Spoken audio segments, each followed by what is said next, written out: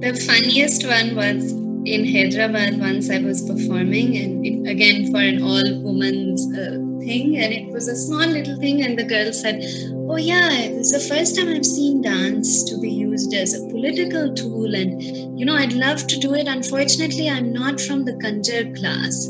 So she was very earnestly saying that I wish I could, but I'm not low class. So I can't. And it was a bit like, what? When We Move is a series of conversations based on movement, the body, art, dance, the heart, mind, and life.